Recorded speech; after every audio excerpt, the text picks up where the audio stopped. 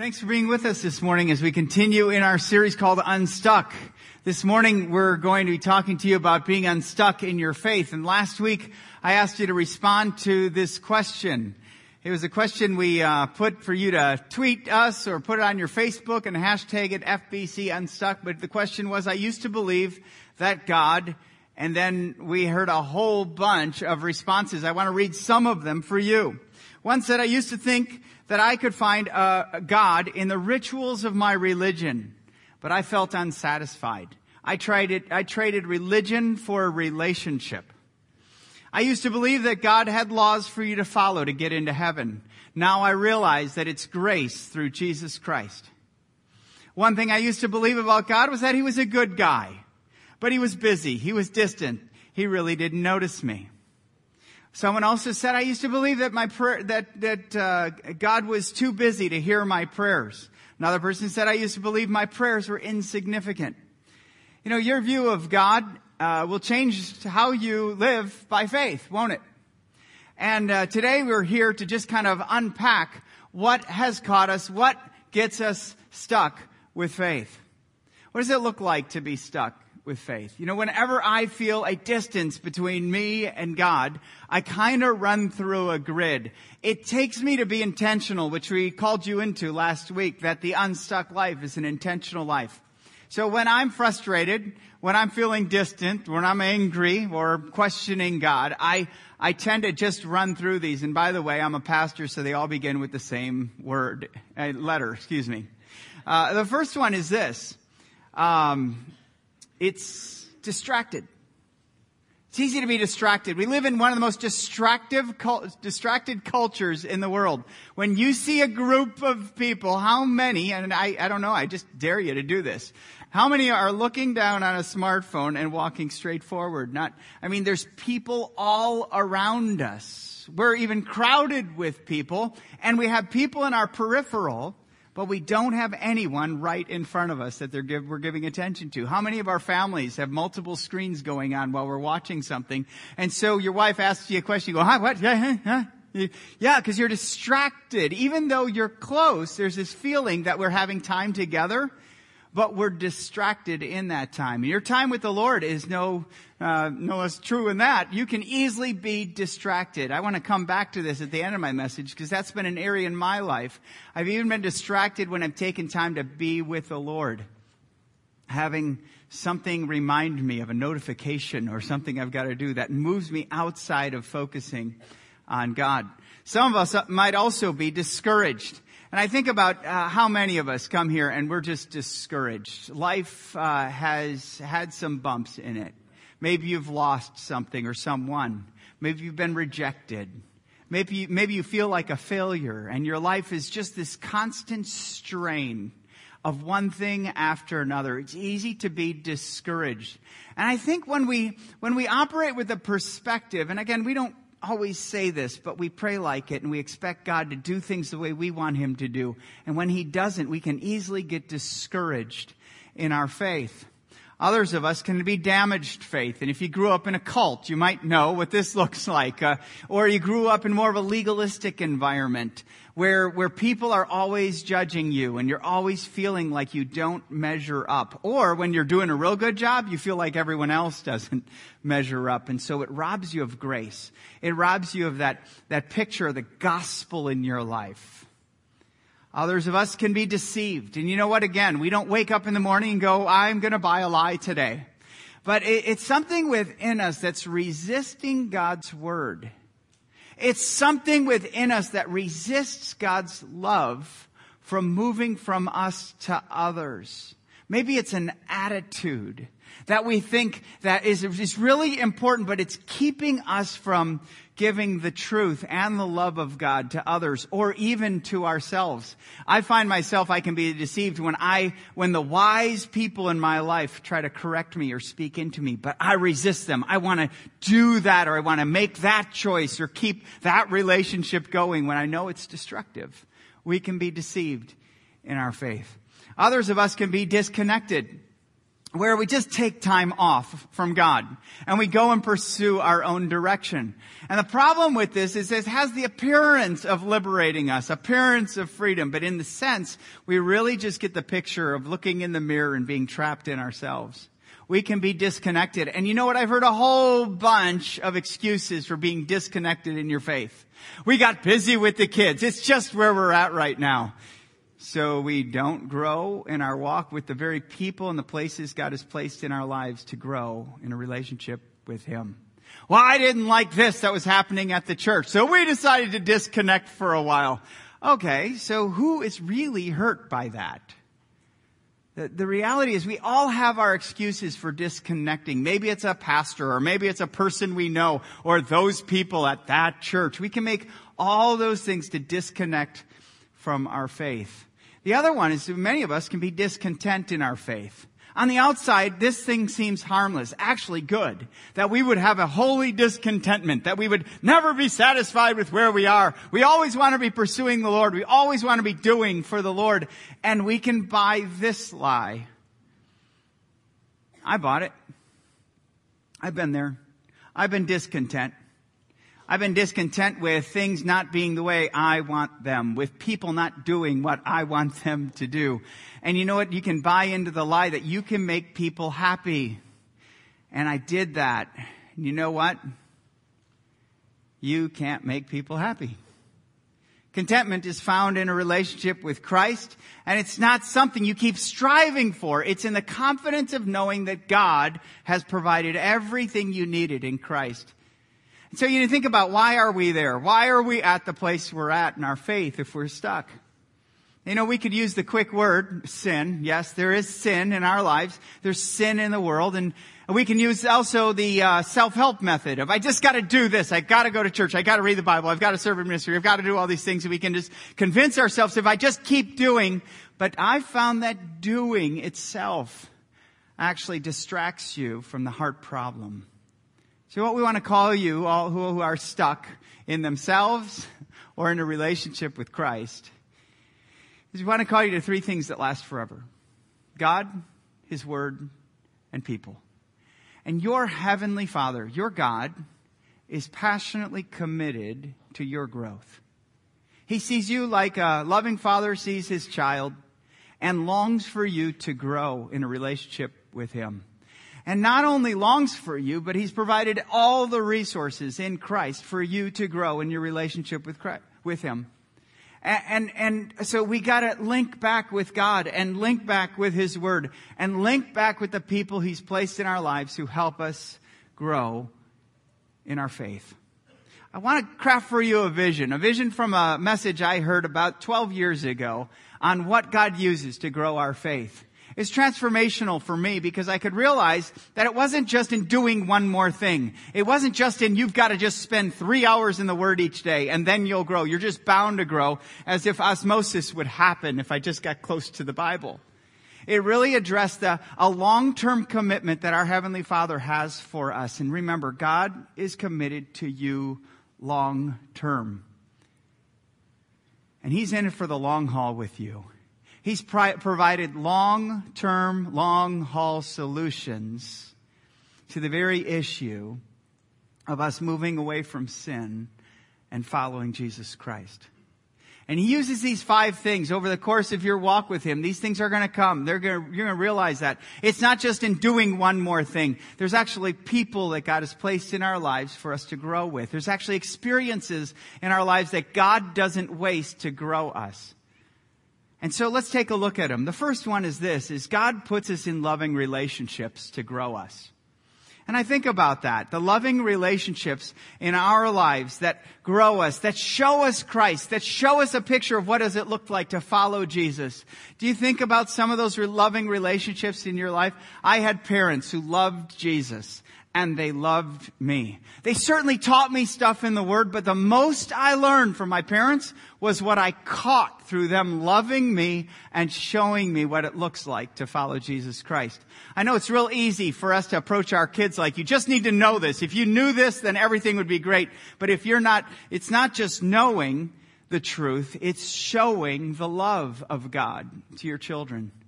I remember a guy came to me. His name is Tom Frankie. I was in middle school. I grew 6 inches in one summer. I went from first string to left out of the basketball team. And everything was uncoordinated. The family joke was if there was a pole in the middle of a large room, Joe would hit it.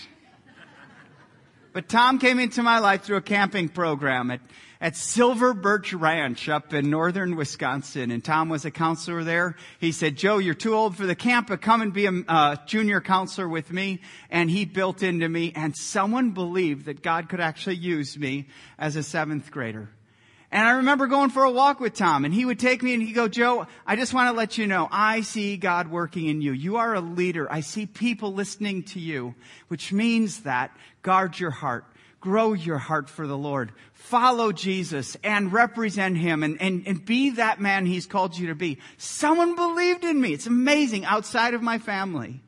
And I just looked at how much I grew that summer because someone loved me. I think we all have that desire in our lives to be fully known and yet fully loved. That's your Heavenly Father.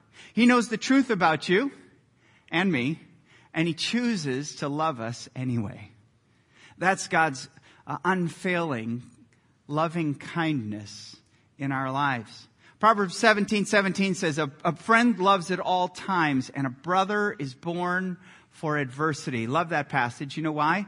Because it's true. It's true. When you go through a difficult time, when you go through adversity, who's your first call? It's the ones who love you. It's not necessarily the ones who know the most. Because many times the people who know the most, they intimidate you, or they tell you, well, you just need to do this, this, and this. And they become problem solvers, and you just feel like, oh, it's the people who you feel safe with. The people who know you fully and love you completely. Loving relationships. Do you realize God has placed people around you to grow in a relationship with you? Paul saw it in Timothy. In 2 Timothy 1:5, he's reminded of Timothy of his sincere faith, a faith that dwelt first in his grandmother Lois and in his mother Eunice, and then he was sure of dwelt in him as well. Do you see the multi-generations of loving relationships? Lois, and we don't hear her name too much anymore, but Lois was a grandmother. She probably never had the gospel, but she believed in God and built in Timothy a fear for the Lord through a Jewish faith that ultimately, when Jesus was presented to him, he realized that it's grace. It's not the law anymore. He was able to move from his background because he saw a grandmother loving him. And he saw a mother, Eunice. There's another great name that we don't hear a whole lot of. But maybe if you're pregnant, you might want to pass. No, don't do it. Okay. So these were women, godly women who loved Timothy, and God used to grow his faith. Who's one person in your life who loved you and showed you Jesus? You got a name? Share it with the person next to you.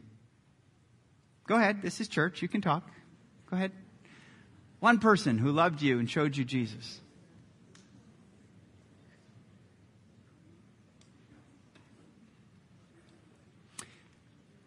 Okay, think about that. Don't you thrive in loving relationships? Don't marriages thrive and grow closer to the Lord when we're loving God and loving each other? God uses loving relationships to grow us. Secondly, is practical teaching. I think about practical teaching, and I think about someone who's taught you the Word of God and challenged you to follow it. It's not just someone who teaches you what to know, but also someone teaches you how to grow. That practical teaching is what is a great blessing, and God uses to grow you in your faith. You're here this morning. You made a decision to be here because you wanted to grow in your faith. And you realize that when the family of God gathers together and we worship and you hear practical teaching, that you can grow. And when you follow God's word through an environment like this, you grow. It's not the only thing, but it's a thing that God uses to grow us in our faith. Jesus talks about not just hearing the word, but also doing it. He gives the parable of the two houses built on different things. Look at what he says in Matthew 7. Verse 24, he says, everyone then who hears these words of mine and does them will be like a wise man who built his house on a rock. And listen to this. And the rain fell, and the floods came, and the winds blew and beat on that house. But it did not fall, because it had been founded on a rock. What's that rock? That rock is someone who hears these words of mine and does them. Because look at this one. And in everyone who hears these words of mine and, here's the difference, does not do them, will be like a foolish man who built his house on the sand. And the rain fell, same thing happens, and the floods came, and the winds blew, and beat against that house, and it fell, and great was the fall of it. Do you see the difference of it? See, when times are good, the foundation's not as important. But we don't build the foundation of a house or of our hearts for just the good times. The good times means, wasn't that a great message? It sounded so good. Wasn't that a good message? I agreed with it. What ultimately we have to move our teaching to is to applying it, is to living it, is to experiencing God's Word through our lives.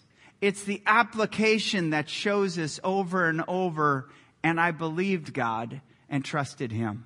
See, that's what faith is faith is trusting God in someone who you do know or know enough about in an area that you don't know what you're going to do or what's going to happen. That's why it's faith, because you put your trust in someone to do something for you that you can't do for yourself. I think about the practical teachers in my life. I think about when I was in college, I was going through a difficult time, and I listened to Chuck Swindoll every morning. I don't know if you know who Chuck Swindoll is. He's a great Bible teacher, and I'd listen to Insight for Living on my radio as I drove through. And one thing Chuck just taught me is he gave me a greater passion for God's Word. I wanted to not just know it, but I wanted to grow in it, and I wanted to follow Jesus. At the end of his message, he always had applications, which I would go, yep, that's me. Sometimes I would look around the car thinking, is someone else? How did he know I'm going through that?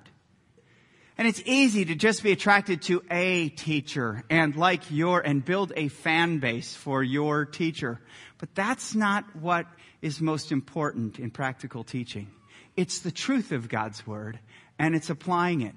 I think some of us can be really attracted to one teacher or one type of teacher or one type of Bible study, and we can chuck out all the other types of Bible studies or all the other that don't do it the way that we want to do it, and we build our fan base for someone. And I would just say, don't do that. Go slow on doing that. If you've got a favorite, that's great. That's great. But don't say no one else can teach me like that person. Be open to that. I lead a group of 9th grade boys, and from time to time they speak and they teach the Word. And I've been willing to submit myself to listening to a 9th grader tell me what God is doing in their lives, how they're growing in the Word, what this truth means. Are they all doctrinally right? No. But could I blow them out of the water with my... Yes, I could. But I choose not to. I choose to learn. And you know what? I've just learned when I've stepped away from my favorites and opened up the door for God to teach me, that as long as the Bible's being opened up, I'm ready to learn. And I'm ready to grow in this Word. Because it's not just what I know about God's Word, it's what I know about God and my willingness to follow Him. Some of you may like me better than all the other pastors. Can I just ask you, don't do that. It's not a compliment to me. It's not good for you to come up to me and go, oh, I'll tell you, when you're preaching, I'm just ready. When the other ones, not so much. I'm glad you need to be here. I don't. God, this is one of the areas God could replace me in. I'm not looking to leave. That's not what I'm saying. I'm just telling you, be careful on that. I'm speaking about 40 weekends a year. But whoever we have up here is going to lead us to the Word. It's going to lead us to be practical with God's Word and not just listen to it, but do what it says. Be open to other leaders and even be developing your gift in teaching. Another thing that God uses are personal disciplines. And I think about these personal disciplines. I think about private disciplines like prayer, like studying the scriptures alone with God, like worshiping God when it's just you and Him. But it's like giving. It's like memorizing scripture. It's like meditating on the scriptures. It's just you and God. God uses these to grow us. Now, some of these things we can go and say, I met with God for 3 hours today. I'm so spiritual. And we do that. Or I got up at 4. Well, I've gotten up at 4 and I've closed my eyes and I went back to sleep. It doesn't mean we're more spiritual. But you know what? We are called into practices. We're all called into personal practices with God alone. And they're not to be flaunted. Prayer is one thing we don't go and just scale the English grammar so that we can be great prayers in public. Jesus really addressed that in Matthew chapter 6. He says, when you pray, you must not be like the hypocrites. For they love to stand and pray in the synagogues and in the streets that they may be praised by others. That's the motive of their prayers. And Jesus saw and sees the motives of our hearts when we pray. He said, truly I say to you, they have received their reward in full. When you give in the offering, if you're looking for some of us to notice how much you give, and you're looking for this, we could do that. We could applaud, but that's your reward. You want to grow in your walk with God. You want to develop and deepen in His, in living in His love. Just do it for Him. Don't do it to show off to anyone. That's the major difference between a religion and a relationship. A relationship is concerned about the heart of God more than the applause of men. And so in these personal disciplines, Jesus modeled it for us. Look at it in prayer. In Mark chapter 1, verse 35, it says, He rose very early in the morning, while it was still dark. He departed and went out to a desolate place, and He prayed. Jesus modeled that for us. He showed us that prayer is a key, and relationship and talking with God's a key value in our walks. I've found that someone's prayer life is really the foundation for their growth in their walk with Christ. And I'm not going to tell you to pray for 3 hours or 2 hours, but just the regular daily practice of meeting with God and trusting Him through prayer, of confessing your heart before Him. I've found that the most critical people in our church have struggled the most with prayer. Something. When you're not trusting God, when you're only seeing your picture, it's easy how quickly things can go negative, no matter what the issue. And so this private practice is a valuable thing that we're called into, that God grows us.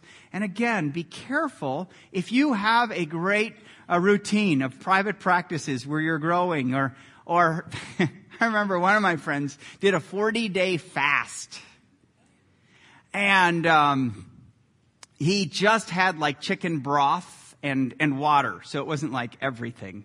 But all other foods he didn't. And he just lost it was a best weight plan for him, I guess.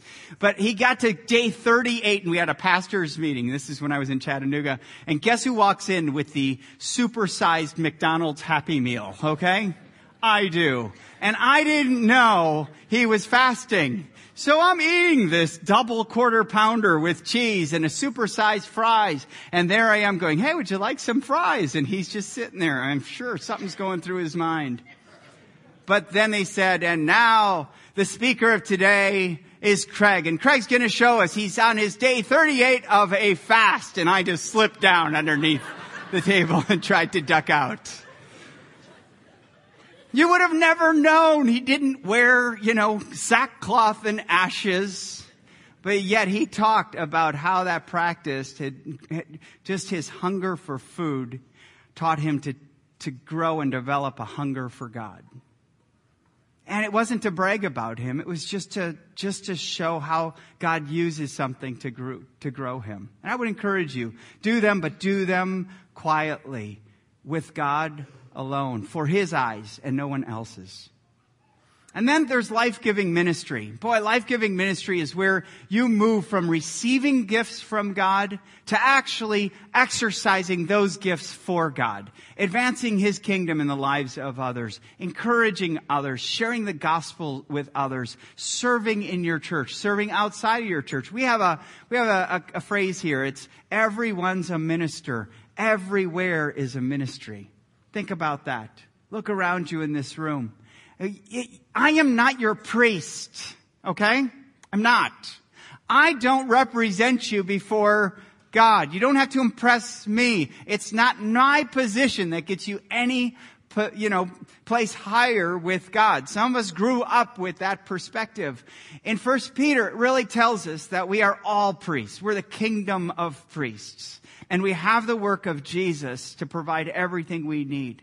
Everyone in here, if you know Jesus and are following Him, are a minister. And can I say this? Every place you go is a ministry. God is going to, and if that's true, then what happens in here is only part of the story.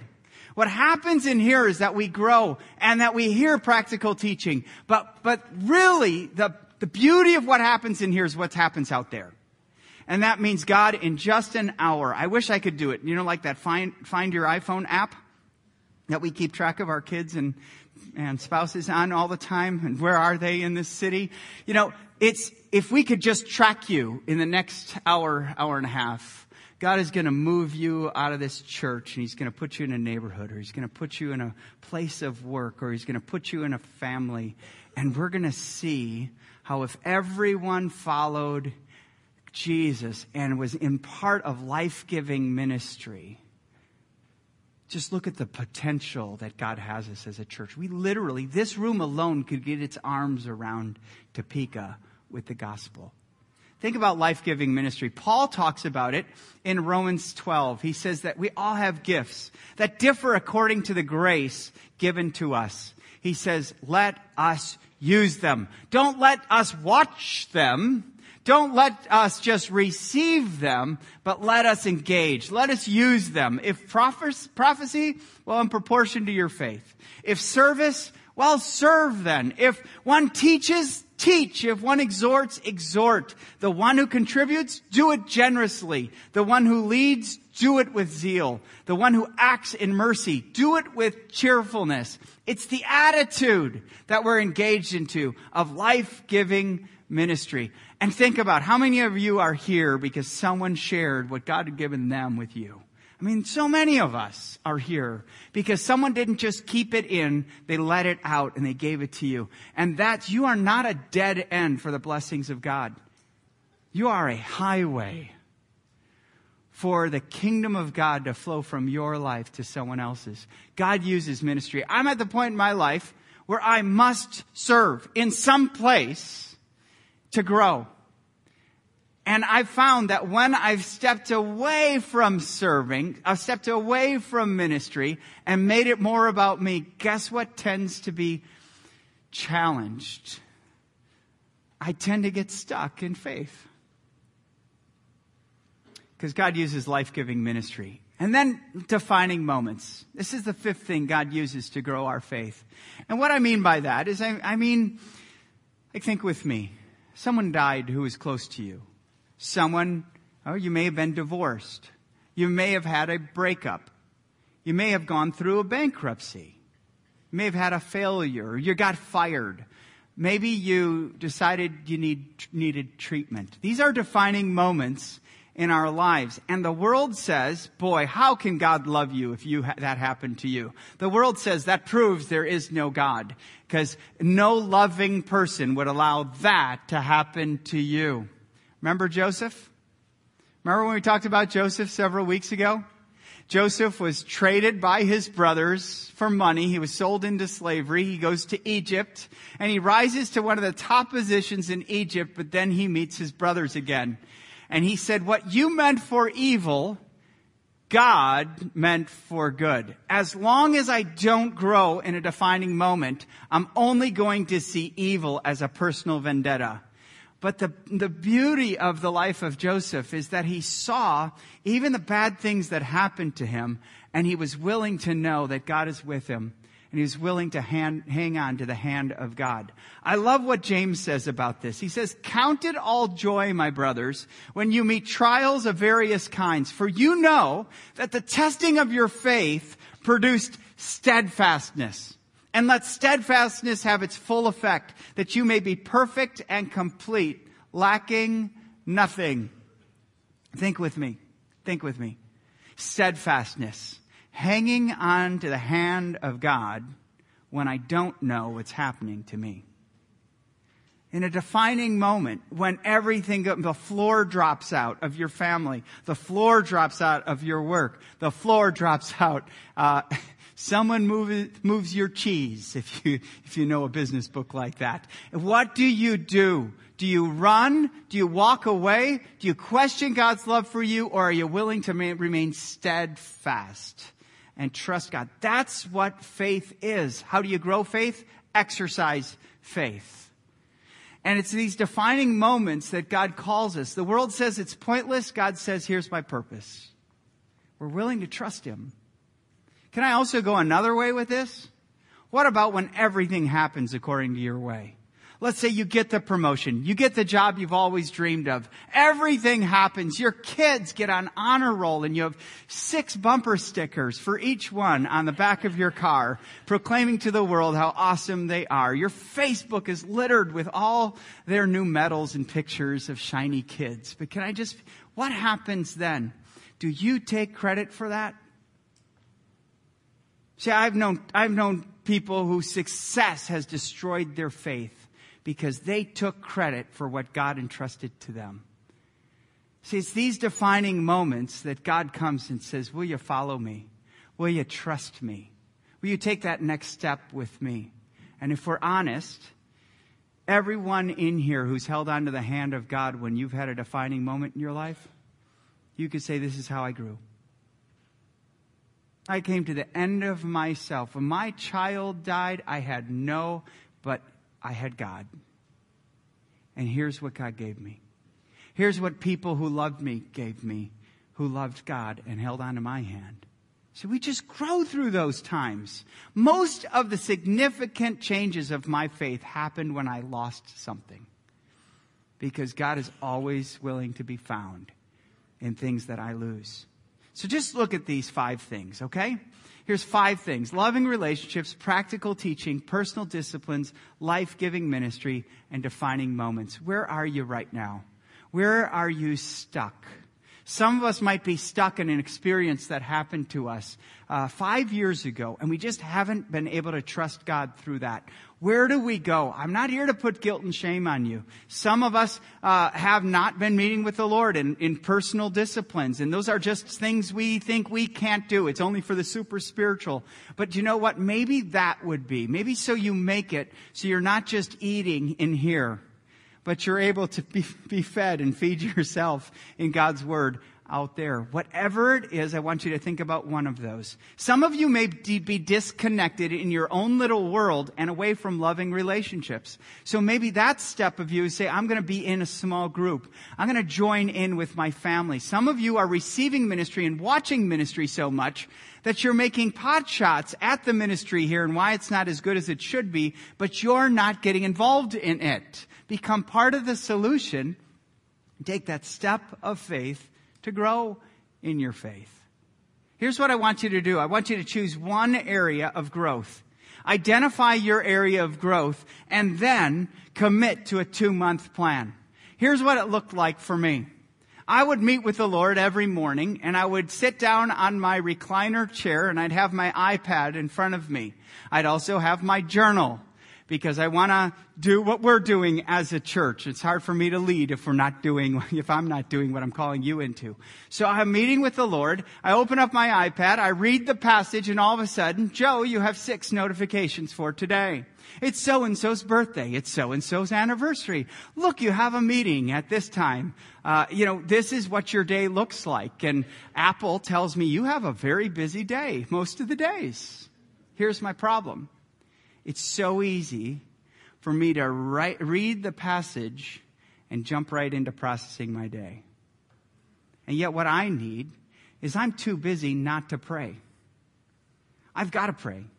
I went and saw the movie War Room this week. And one of the things that movie really just taught me, my wife saw it before and went with me again. And it just showed me how much I need time with God, pouring out my heart to Him, trusting Him with the areas of faith, trusting Him with the church that I worry about a lot, and the church that sometimes can be overwhelming for me, trusting Him with my children, trusting Him with all the issues in my life, and thanking Him and honoring Him and bringing Him glory. And I need that time. And yet that was the time that was getting robbed. So here's what I do.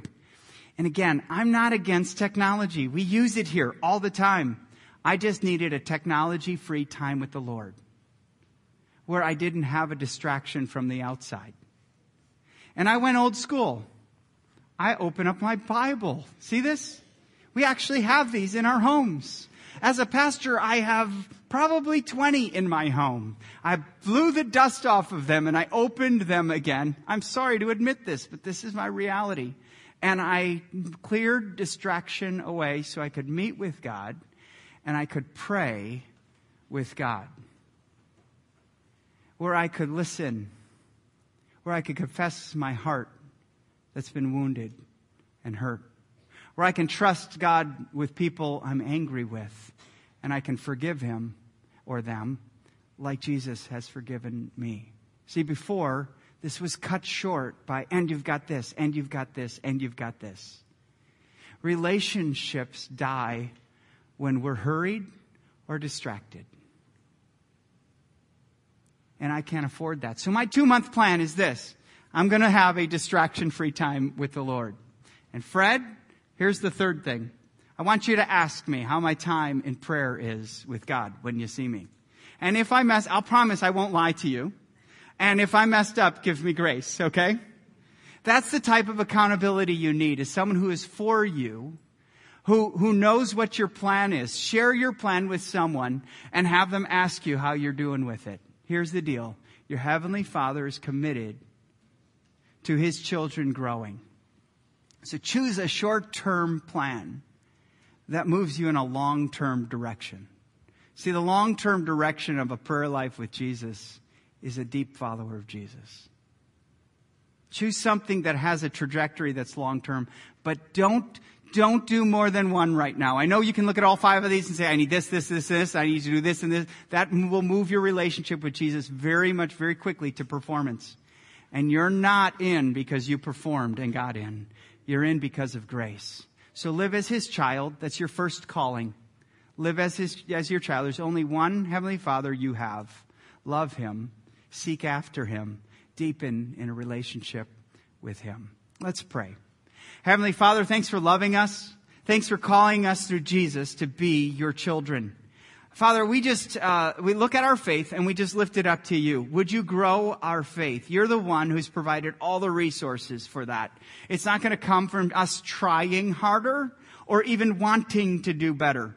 It's going to come from a movement of your Holy Spirit in our lives to draw us closer to you. Lord, move us towards one thing that we can practice that will deepen our trust and faith of you. It's in the name of Jesus we pray. Amen.